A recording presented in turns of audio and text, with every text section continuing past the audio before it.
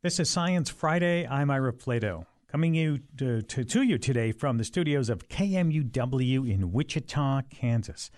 How do you judge the state of the economy? Well, new homes, housing starts is always one indicator, and now that economic indicator has been adopted by historians. Researchers have discovered that the rise and fall of the Roman Empire can actually be seen through its plumbing, sort of like its housing starts. Joining me as we plunge into the world of ancient pipes, as well as other short subjects in science, is my guest, Annalee Newitz, tech culture editor for Ars Technica. Welcome back, Annalee. Hi, thanks for having me. So the Romans were a big fan of their plumbing systems. I mean, how did researchers use this to track the rise and fall of the empire? It's a really interesting story because we've known from written records and archaeology that the Romans used lead pipes. And this group of researchers in France wanted to know how many pipes they'd had at what times, how extensive was the pipe system. And so the way that they did it was to use a technique that's often used in geology, which is that they took soil cores from one of the ancient Roman harbors called Ostia. And all of the pipes in the city basically dumped out into the harbor, kind of the way sometimes happens today. And they took the soil sample and they were able to see layers of lead that corresponded to periods in the Roman Empire when there was a lot of economic growth. And so the more lead they saw, the more pipes they speculated were in use during that period of time. And they saw a lot of really interesting patterns. So they could tell how healthy the economy was or how well they were doing at any period? Basically, as the pipe system expanded, what it meant was that the empire was spreading because they got lead from the colonies in Europe, so they had to have an extensive trade network. And also, maintaining a huge system of pipes is incredibly expensive. And there's actually this fantastic treatise that was written by a Roman water commissioner in the early part of the first millennium. His name was Frontinus, and he talked extensively about how there were all these troubles with maintaining the pipes. They had to recycle all of the pipes. And, of course, the ever-present problem of water piracy. Oh, of course. But does this shed any new light on that old theory that the fall of the Roman Empire was caused by lead poisoning? You know what I'm talking about. Yeah, there was a very popular scientific theory in the 80s that because the Romans had these extensive lead pipe networks that Emperor Claudius, for example, had lead poisoning because he was known to have had a lot of physical disabilities and he had speech impediments. And so this doctor theorized that maybe he had lead poisoning. However, since that time, since the 80s when this article was published, a number of researchers have debunked that claim. So I think consensus now is that probably there was not enough lead in the water to result in any kind of significant lead poisoning. And as I was saying earlier, the more we see of the pipes, the more indication we have of economic growth and prosperity in the empire. So it's really the pipes are correlated with the rise of the empire rather than the fall of the empire. Very interesting. Let's move on to your next story. This is kind of cool also, where researchers figured out how Neanderthals were able to make tar. Why is that important? So Neanderthals were making tar about 200,000 years ago in Europe, which is long before Homo sapiens ever had access to tar technology. So you can thank Neanderthals for inventing tar. And the thing that's really fun about this research is that the researchers did what's called experimental archaeology, which means they tried to use the tools available to Neanderthals at the time, which was basically stones, wood, fire, ashes, the ability to dig holes, things like that. And they tried to recreate how they would have made tar. And what they discovered was that it was actually relatively easy. They made it from birch bark. And it's the kind of thing that many different groups of Neanderthals probably stumbled on because they were heating birch up in the fire. And they would have found that if birch bark was exposed to heated embers, that eventually it would kind of extrude this like black sticky goo, which was perfect for using to make tools because they were making compound tools that were two or more components like a rock stuck to a stick. very carefully carved rock. And so having a little bit of adhesive in there really improved the performance of the tool. We were talking about this in the office the other day, and we were reminded of the La Brea tar pits in Los Angeles, and there must have been other naturally occurring tar pits. Why didn't they? Why don't we think they got them from nature? Well, we have evidence that they were making tar all throughout Europe, and naturally occurring tar pits are not everywhere. So there may have been some that stumbled on tar pits and kind of connected the dot, but it's much more likely that this was a technology that they stumbled on basically through heating up birch bark. And we know that would not have been available to Homo sapiens back in Africa. There just wasn't birch available to them. So it's likely that Neanderthals made this great innovation partly out of luck, but partly because they were really smart. I'll go with that. Let's move on. Researchers now suspect that women were the key to spreading cultural innovations in the Bronze Age. How did they arrive at that conclusion? This is a great study because it was such an unexpected finding. Some researchers were looking at a large number of women who'd been buried in the Lech Valley. It's a river valley in very sort of southern Bavaria in Germany. And there had been continuous settlement there from the Neolithic through the Bronze Age. So basically this great turning point in civilization when people started to manufacture bronze. And they analyzed these skeletons of women genetically and chemically and found that they almost all had come from far away to live there. They had been born in other places. And what that suggested was that there was a common practice of exogamy, where women would marry outside of their group, out of their village, and then journey to their new family and come to live with them. And the thing that always comes up when you hear this is it makes you think, well, but maybe women, that means that they weren't treated very well, or they were kind of forced to leave home. But actually, the other thing they found was that matriarchal lineage was very important in these burials. And they found many generations of women being buried next to each other, often with similar kinds of grave goods. And there's one grave they found where there were two women who may have been separated by as many as 10 generations who'd been buried together, and they knew they were the same family from analyzing them genetically. So these people very much valued women's relatedness to each other, but they also brought women in from outside for marriage. And those women would have brought lots of different cultural innovations with them and would have helped to spread knowledge about things like making bronze, for example. Yeah, could you give us any more details on what kinds of innovations we're talking about? So it could have, a lot of it was probably cultural. When I said, the idea that they might have helped people understand how to make bronze, they would have brought ideas about how to make new tools. They might have spread new languages. There's still a lot of variety of dialects spoken in that river valley today.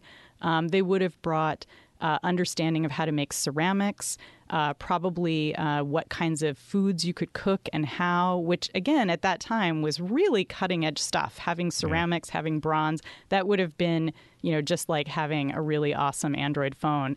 And so now we know that the primary driver of cultural sharing in that area was probably from women who would come from far away and bring you information about, cool new innovations in how to, mix copper with arsenic or whatever, however they were making bronze at the time. Very interesting. And our last story is another wild story, so to speak. It's not only do wild dogs vote, but they do it by sneezing. I love this story. So I'm not making this up, right? No, this appears to be true based on the evidence. So a group of researchers in Botswana went to a national park and were following a group of wild dogs around for about a year and recorded these social gatherings that the dogs have. They travel in packs. And they have these social gatherings called rallies, where one dog kind of calls the rally, and then the dogs vote on whether to go hunting or stay there. And the way they vote is they make this kind of sneeze noise. It's not like a human sneeze. It's kind of a ch noise, which dog owners are probably familiar with, even though these wild dogs are only distantly related to domestic dogs. And what the researchers found, they recorded about 68 of these rally sessions. And the more sneezes they heard, the more likely the dogs were to go off hunting. Sometimes they would stay. There weren't enough sneezes. However, if the pack leader is the dog that called the meeting, that called the rally and gave a sneeze, they didn't need as many sneezes to get going on this hunting expedition. So some votes count more than others among wild dogs. I've never heard of that in any other species. But I don't know. You look at Congress. You might change your mind a little bit. and thanks, Emily. I just want to point out that you know that Cassini will be ending his 20-year long mission next Friday, and we've learned a lot about Saturn from that orbiter over the years, haven't we? I mean, that's going to be sort of a very sad event, isn't it? It is going to be sad. It's been 20 years of a great space robot, and I still remember when it first spotted water spouts coming from Enceladus, Saturn's moon, which was the first time that we really had an inkling that there was an ocean underneath the ice on that moon. And you know, it's found. We've learned just so much from Cassini, so I'm going to be very sad to see it go. Yeah, because we're going to be doing special coverage of Cassini when it takes its final plunge, and it's slated to do it on Friday, Science Friday. So we'll be doing a lot of coverage on that. It is kind of sad because we have learned so much about the rings and about the moons and things like that. And scientists have spent so many years of their time studying it. So. And it's going to take a dive right into the atmosphere on Saturn. So I'll be tuning in next week to hear what you guys find out about the last moments. All right. Thank you. Thank you, Annalee Newitz, Tech Culture Editor for Ars Technica. And as I say, next week we're going to do a special 20-year anniversary of the Cassini mission. The orbiter showed us the lakes at Titan, geysers on Enceladus, and, of course, the gorgeous rings of Saturn up close and personal. And we've been covering Cassini since the beginning, and we'll be watching it at the end with the producers live on the scenes at NASA's JPL. And so we want you to tune in next week for special coverage, interviews, reminiscing, a celebration of everything this spacecraft has shown us. We're going to take a break. We're going to come back and talk about chicken. Don't go away. We'll see you after the break. This is Science Friday. I'm Ira Flato. Chicken. You know, it's certainly a staple of the American diet, but it wasn't always that way. Remember the promise of a chicken in every pot? That was promised back in the day because few people could afford the high price of chicken. Chicken dinner was not a really common meal as it is today because there were too few chickens. The price then was just too high. So in the early 20th century, chickens as food were the byproduct, the leftover of eggs for farmers. So once the hen stopped laying eggs, they used them, they ate them. So how did chicken become the go-to Sunday dinner meal? My next guest writes about the secret ingredient that might surprise you. We're talking about antibiotics. In her new book, she traces how antibiotics propped up the poultry industry and has contributed to the current antibiotic crisis. And here with that story is Marion McKenna. Her new book is called Big Chicken, The Incredible Story of How Antibiotics Created Modern Agriculture and Changed the Way the World Eats. Welcome to Science Friday. Welcome back. Thank you so much. It's really a very interesting story. I learned a lot of new things about chickens and antibiotics and the whole history of chickens. Why did you focus on the chicken industry? Every type of livestock gets dosed with antibiotics, right? It's true, but chicken taught the rest of agriculture, the rest of meat production, how to use antibiotics. Chickens were the first animals to get what we call growth promoter antibiotics experimentally. And they really bracket this story in an amazing way because chicken, of course, is the meat that we eat more than any other in the United States. You know, chicken nuggets are a staple of everyone's diet. But chicken is actually passing out of antibiotic use. In the U.S., major chicken production is kind of sacrificing or turning away from antibiotics, and maybe it will teach the rest of meat production that lesson, too. Mm-hmm. Let's go through some of the history of this, because in your book it's quite fascinating. Going back to the time, we think normally when we think about animals and they're fed antibiotics, right? But you were talking about how chickens were dipped in antibiotics. Tell us that story, why they were dipped in it. This is a crazy story. And when I first started stumbling across it, reading footnote after footnote and seeing references to this, I couldn't believe it. So antibiotics come out from the mid to the end of the 1940s, and almost right away they're being given to animals as part of their diets, as you mentioned, in order to make them fatter and to protect them against diseases in the very large farms that are growing up at that time. And it seems to be so safe. No one can see any downside that a couple of researchers and food production companies start to think, if it works inside the animals, then surely it would work just as well, or maybe better, outside the animals. And the people who actually, the company that started this whole antibiotic use, what was Lederle Laboratories, part of American Cyanamid, starts using its drug, one of the first tetracyclines, as a bath, like a brine, for chicken and for fish. They dip raw butchered chicken and fish into a solution of antibiotics and then package it and send it off to supermarkets. Their idea is that the antibiotic on the surface of the flesh will kill spoilage bacteria. And so instead of having chicken on the shelf or in the cold case for 2 or 3 days, you might be able to keep it there for 2 or 3 weeks. Wow, 2 or 3 weeks. It's absurd. And that was, as you mentioned in the book, that was an advertising way, right? To show that our chicken's better than your chicken because it has been what's being called acronized or acronization. Right, exactly. Now, I had never heard of this process. And in fact, among the many people that I spoke to for the book, there were very, very few people who knew about it. I even checked with the archivist of the FDA, and they had no record of it. But then I looked back in old newspapers, and in plenty of advertisements in local newspapers for local grocery stores, the kind of advertisements that say, pork chops are on sale this week, and 3 for $2 on bunches of bananas, there would be the seal acronized. Our chicken is acronized. They were really proud of it. That's crazy. Our number 844-824-8255, 844-SciTalk, if you want to get in on the conversation, talking with Maren McKenna, author of The Big Chicken, the incredible story of how antibiotics created modern agriculture, changed the way the world eats. Now, there had to be scientists back then who saw this happening, who said, don't you know what you're doing? You're going to create these super bacteria, right? I mean, they know how this stuff works. So one of the interesting things to me in researching this story, which is a story that starts at the beginning of the antibiotic era in the 1940s and continues right up to the present day, is that I had the impression that talking about antibiotic use in agriculture as a thing that we should avoid and criticizing it and linking it to superbugs was a pretty recent development.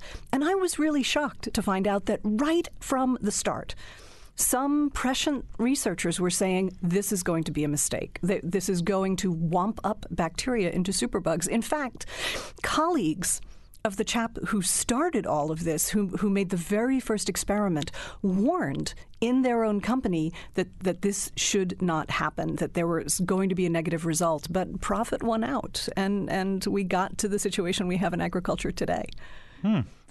Let's talk about chickens today. Chickens today don't look like anything you like to see in the wild. They're grown for their breast meat, so just like turkeys, they're out of proportion. And you describe them as olives on toothpicks. and you trace it back to something called Chicken of Tomorrow contest. The Chicken of Tomorrow. I just love this story. So giving antibiotics routinely to farm animals starts a lot of things rolling. It starts the concentration of animals into barns. It starts the efficiency of modern meat production. But chickens, as you mentioned when we started, chickens were initially the things that just laid eggs. And by the time a chicken is done laying eggs, she's kind of scrawny and not necessarily very tasty. All of her energy has gone to the eggs. And so this nascent chicken industry wanted to come up with a tastier chicken, a chicken that people would pursue, would want to eat. And so they held this contest. It was sponsored by the A&P supermarkets with the assistance of the USDA to create a chicken that just had more meat on it, that was more muscular. They described the ideal chicken as having breasts that you could slice like a steak.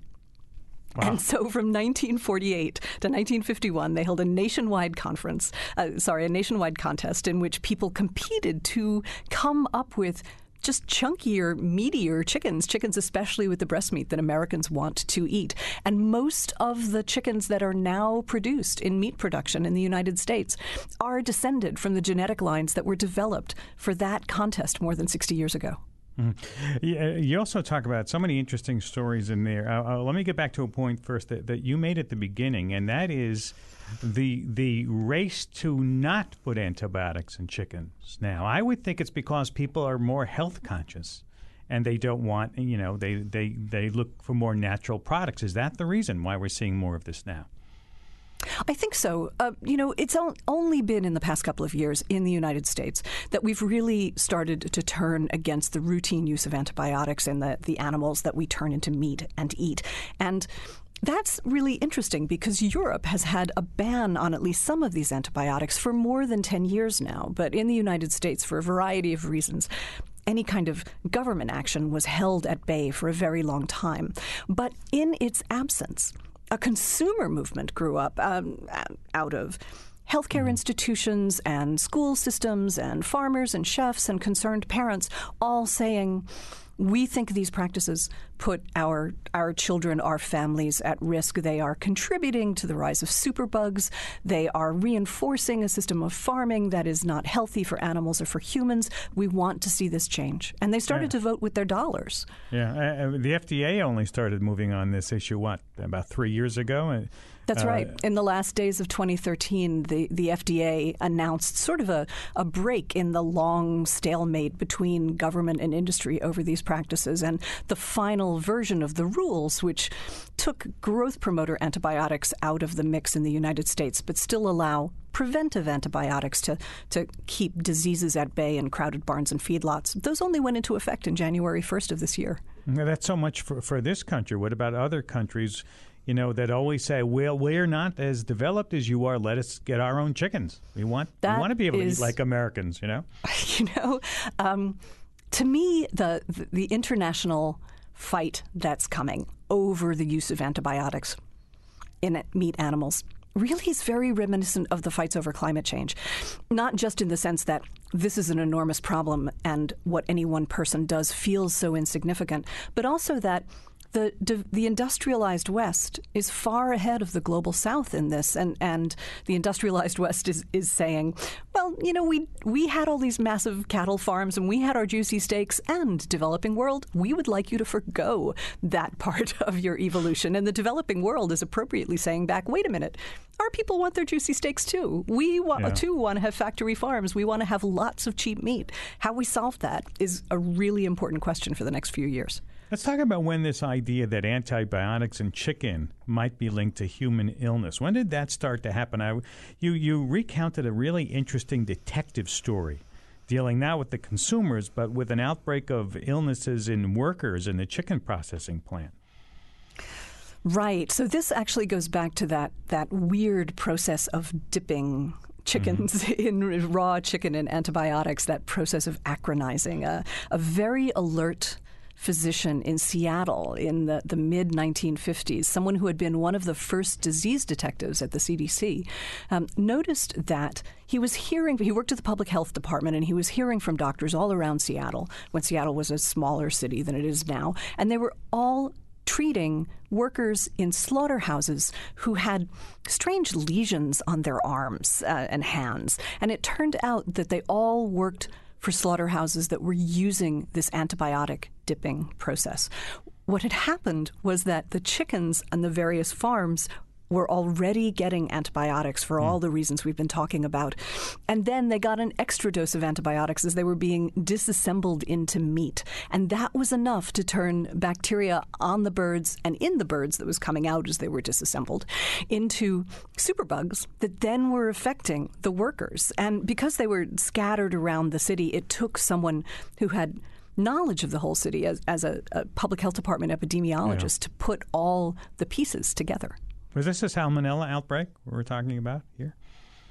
And we know salmonella outbreaks are tied to antibiotics in the food system. That makes sense. But this is also affecting our health in ways we might not think of in an increase in non-foodborne illness, correct?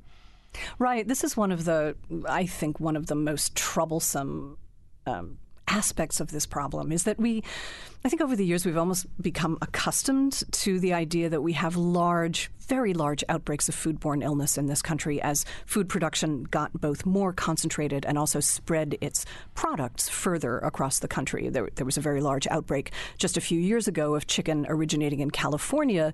Victims ended up in, I think, about 30 states.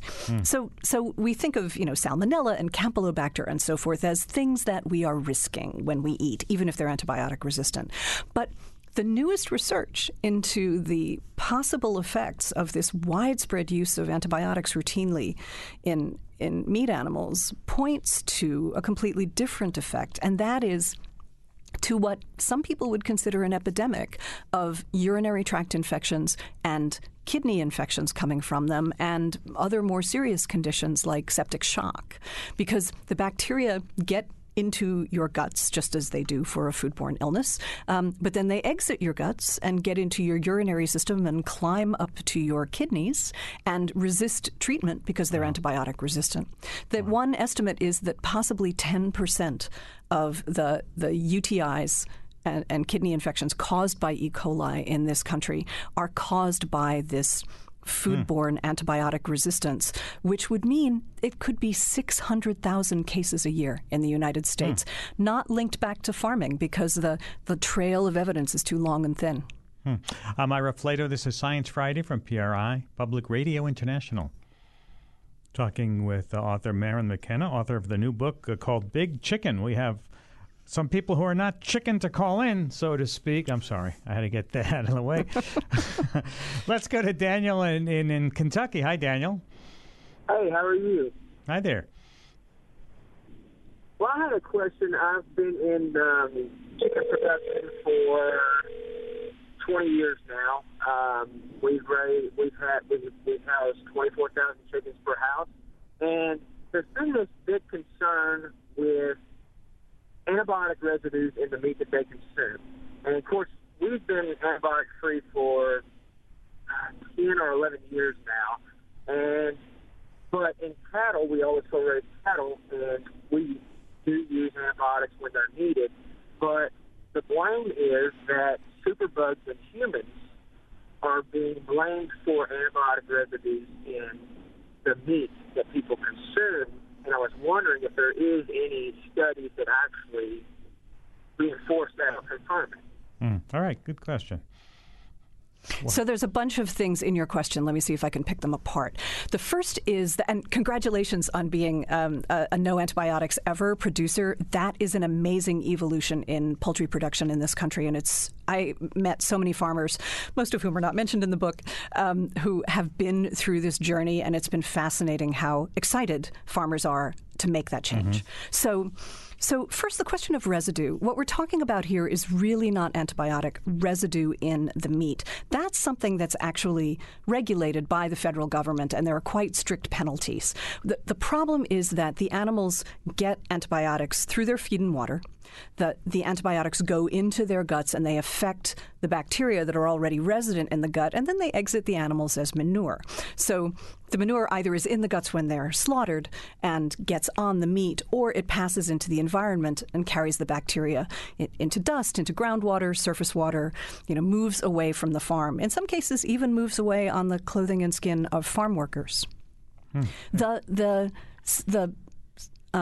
evidence that transit happens and that people are made ill by those resistant bacteria that have been caused to happen in the animal is really strong now. I mean, hundreds and hundreds of scientific studies. And the evidence has gotten stronger as molecular laboratory tools have gotten more sort of fine-grained, so that now you can do whole genome sequencing and actually track a particular plasmid, a particular piece of DNA back through the chain of evidence.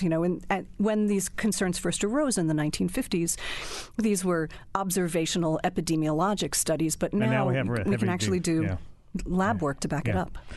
Mary, interesting book. Maren McKenna's new book is called Big Chicken, The Incredible Story of How Antibiotics Created Modern Agriculture, Changed the Way the World Eats. And you can read an excerpt from her book on our website at sciencefriday.com/chicken. Thank you very much, Maren, for taking time to be with us today. We're going to take a break, and when we come back, we're going to talk about the black-footed ferrets, once numbered of fewer than 20 before captive breeding saved the species. Can ranchers in the West embrace the pesky prairie dog if it means saving the ferret? Coming up after the break. Stay with us. This is Science Friday. I'm Ira Flato.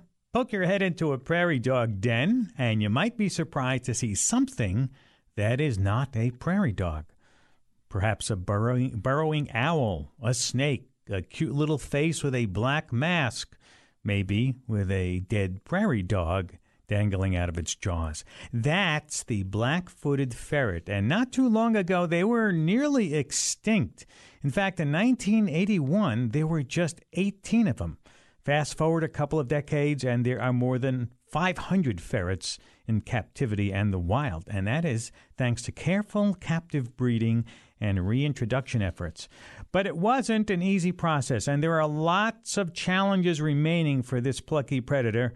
Take the fact that they rely entirely on prairie dogs for food, and people who depend on the land for a living, they don't have much fun this for prairie dogs. There's also this little plague related to the black death that's killing off prairie dogs and ferrets alike. There were actually as many as 1,500 ferrets just a few years ago until the plague. So what's a biologist to do? Can the black-footed ferret make it back to prosperity? I have a couple of guests here to tackle that question. John Hughes is a wildlife biologist with the U.S. Fish and Wildlife Service's Black-Footed Ferret Recovery Program. Welcome to Science Friday, John.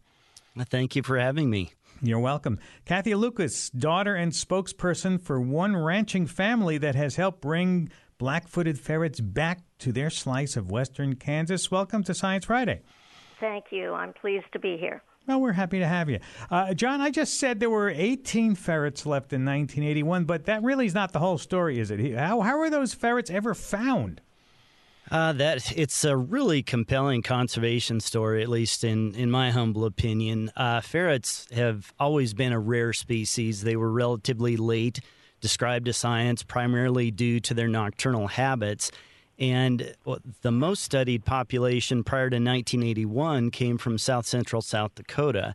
And in fact, an earlier effort at captive breeding took place with those animals. And unfortunately, the last animal died in captivity in 1979. And it was thought at that time that the species was extinct. And the rediscovery of ferrets in 1981 was a complete accident, if you will. There's a ranching family near Meeteetse, Wyoming, John and Lucille Hogg, having breakfast on their back porch one morning, and their dog, appropriately named Shep, drug a carcass up. And it was kind of a strange-looking animal, and John Hogg didn't think much of it, threw it on his trash pile. His wife, Lucille, retrieved it and took it to a local taxidermist, who knew the story of black-footed ferrets, contacted the Wyoming Game and Fish Department, and that's what kicked off the rediscovery of the black-footed ferret, attributable to a dog named Shep. Wow, that is a great story. If anybody who looks at a picture of the ferret, it's such the black-footed one, it's such a cute little creature. How did we let them get into such a bad spot in the first place?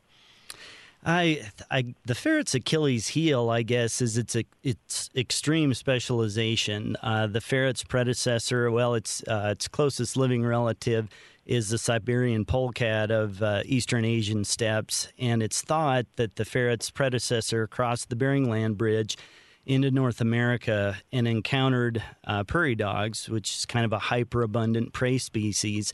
And upon encountering them, they became an extreme specialist and really wholly dependent on prairie dogs, both for food and shelter.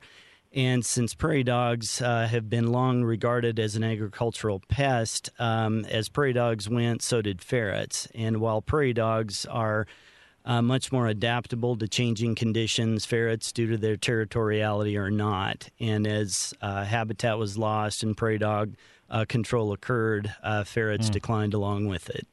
Kathy, your father, Larry Haverfield, introduced the first and and so far the only wild population of black-footed ferrets back to Kansas on your family ranch. And this turned into a bit of a war, didn't it? Yes, they call it the Prairie Dog Wars. It lasted for about 6 years.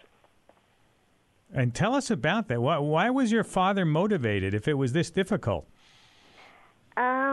Well, I think he just had a strong belief as a rancher that prairie dogs were part of the ecosystem and a keystone species on top of that, which meant that a lot of native animals and birds relied on the prairie dog for food and shelter. And he did rotation grazing and was a big believer in that. And he believed prairie dogs helped with that and made the grass more nutritious, aerated the soil, and rain would percolate in the burrows of the prairie dogs, all things that he thought contributed to successful ranching. You talked about the wars. Give us an idea of the intensity of the wars. What happened? Well, I can tell you how it got started. The county sent letters to Dad and other landowners saying, we're going to come on your property and get rid of the prairie dogs and bill you, and if you don't pay the bill, then we'll put it as a lien on your property taxes. So wow. Dad was reading his letter, and Gordon Barnhart, one of the neighboring landowners, had received a similar letter and called Dad, and Gordon asked Dad if he wanted to fight it, and Dad said yes, but I don't know where to start. And Gordon said he knew of a Wichita attorney that might be able to help, and that was Wichita environmental law attorney Randy Rathbun. So this happened back in 2005. So they met up with Randy, and he said he'd do what he could. But in the meantime, the county commissioners had a meeting open to the public about what they called the prairie dog issue. And Dad went, and in time he stood up and said he liked prairie dogs. Well, that was not a popular thing to say, and in the local newspaper, the big headline was 99-1, with Dad being the only one for the prairie dogs.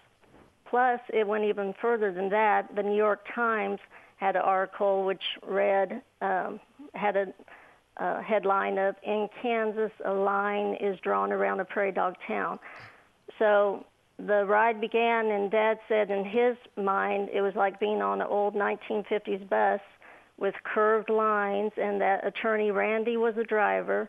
Dad and Mom and the neighboring landowners, Gordon and Martha Barnhart and Maxine Blank, were the passengers.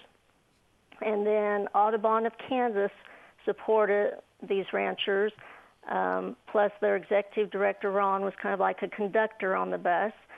So in November of 2005, a letter was sent to U.S. Fish and Wildlife Service about the possibility of reintroduction of black-footed ferrets on the ranch. And Dad said in his imaginary bus that he thought of that here now the Kansas Wildlife Federation had joined us, and Randy as driver would say, "Here we go," which is what Randy would always say as they went into numerous court hearings.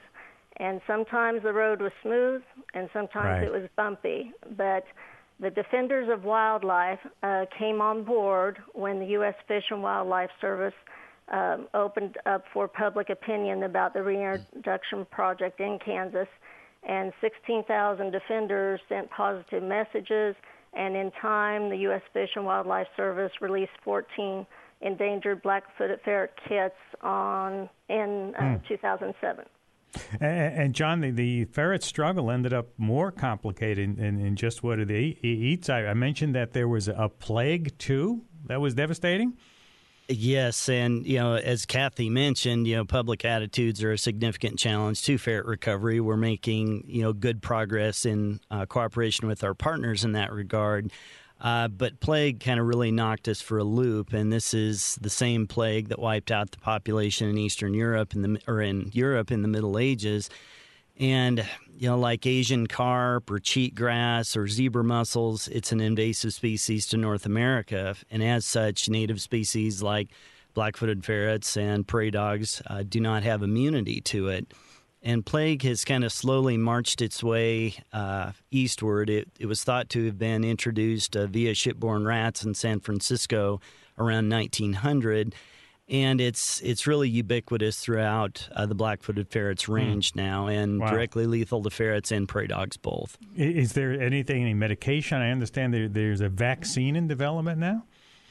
Yes, there's a number of tools that we utilize. One and has been utilized for quite some time, and it's application of an insecticide, deltamethrin, to prairie dog burrows to kill fleas, and fleas being the primary vector or transmitter of plague. An infected flea bites a prairie dog or a ferret and infects it with plague, and then it dies and spreads throughout the system. That has been somewhat successful. It has allowed us to hang on to ferret populations at several of our kind of landmark sites.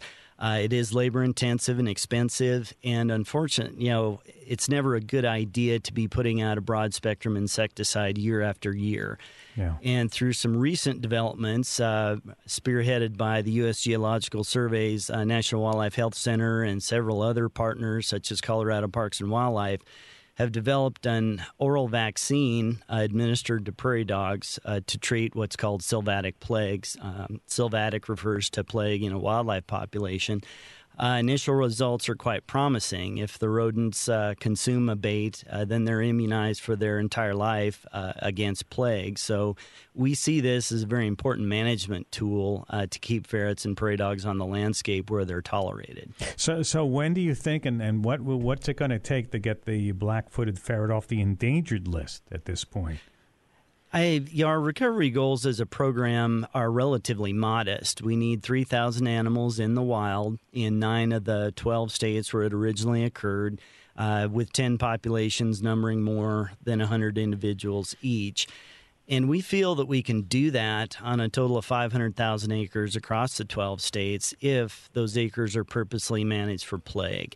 And this takes a lot of cooperation between partners such as state agencies, non-governmental organizations, and, of course, landowners like the Haverfields. Why can't we just use the public lands for restoring the black-footed ferret? Well, there simply aren't enough of them. If you historically, ferrets occurred in association with 3 prairie dog species: black-tailed prairie dogs, white-tailed prairie dogs, and Gunnison's prairie dogs. Black-tailed being by far the most important. About 80% of ferrets occurred with blacktails. Black-tailed prairie dogs are the ones that you see flying into Denver International Airport and across the Great Plains. And most of the Great Plains is privately owned. And if we're going to recover the ferret, we're going to need partners like the Haverfields to get it done. And it's up to us to develop innovative tools to do that. I'm Ira Flato. This is Science Friday from PRI, Public Radio International. Talking about the recovery of the black-footed ferret with John Hughes and Kathy Lucas. John, how do you argue for the value of prairie dogs and ferrets to ranchers who are worried about the value of their cattle or their crop? What's the argument you use there? That's a tough one. For many, many years, prairie dogs have been widely regarded as an agricultural pest. In fact, federal and state agencies initiated very large-scale prairie dog control programs around the turn of the century. Those have been largely discontinued. As Kathy mentioned, her dad was very innovative in that he found ways to work with prairie dogs rather than against them. That being said, the private landowner community is much more diverse than a lot of folks give it credit for being. The next neighbor over may say, no way, no how, no prairie dogs can ever exist here. The next neighbor over may say, well, I'd be willing to support prairie dogs if it was incentivized, or there may be folks like the Haverfields that have figured out how to work with them. And our challenge is finding enough folks to support prairie dogs and accommodate that relatively modest recovery goal. Kathy Lucas, you have the ferrets on your property. Have you ever seen one running around? Yes, and it is a memorable event because it happened in the dark, and their emerald eyes are just so noticeable, and it moved so quickly that I thought it was 2, but my dad said no. Because they move so quick, you saw the same ferret, but his eyes in 2 different places. Does your dad feel vindicated now that he fought so hard for them? Well, my father passed away in 2014, but the family is carrying on his legacy. And I believe that he was proud of the fact that under Kansas law, a precedent was set after this 6-year battle, legal battle, and that meaning the Endangered Species Act preempts the 1901 Kansas statute, which required eradication. Mm-hmm. And John, I guess this is a story of that you don't have to have so much government interference, and that people can learn how to do things cooperatively. Absolutely, and I think a lot of folks in rural areas look at something like a national program like the Black-footed Ferret Recovery Program and assume that it's universal in application, and they're going to make me have prairie dogs, or they're going to make me change my operation. Really, it is voluntary and incentive-based, and we don't need every person out there to support prairie dogs and ferrets, but we just need enough to support that recovery goal. So it's, again, very voluntary, and we're very grateful for landowners like the Haverfields that are willing to support ferret recovery. And just to be sure, as we wrap up here, these are not the cute, furry things, the regular ferrets you might see in the pet store. These are wild animals, right? Yes, very much so. And you're not going to take them home and make pets out of these? No, that would be pretty impossible. They're a vicious predator. They're designed to be killing machines, and they do that very well. While they are related to domestic ferrets, they're a force of nature, a pretty remarkable animal. Well, you guys tell a remarkable story. Let me thank both of you. John Hughes, a wildlife biologist with the U.S. Fish and Wildlife Service, and Kathy Lucas, daughter of Larry Haverfield, and she's a spokesperson for the Haverfield family. Thank you both for taking time to be with us today. Well, thank you. And good luck in your work. Charles Berquist is our director, our senior producer, Christopher Taliata. Our producers are Alexa Lim, Christy Taylor, Katie Heiler, Rich Kim, our technical director, Sarah Fishman, and Jack Horowitz, our engineers at the controls at the studios of our production partners at the City University of New York. Out here in Wichita, Kansas, we have a lot of people to thank. John Cyphers, Deborah Fraser, Sarah Jane Crespo, Fletcher Powell, and everybody here at KMUW who have been so helpful to us this week. If you want to email us, our email address, scifry@sciencefriday.com. Of course, everything we talk about, it's Friday every day of the week now up on our website. You know how to reach us through our podcasts anywhere you get them, and all our educational materials up on our site at sciencefriday.com. I'm Ira Flato in Wichita.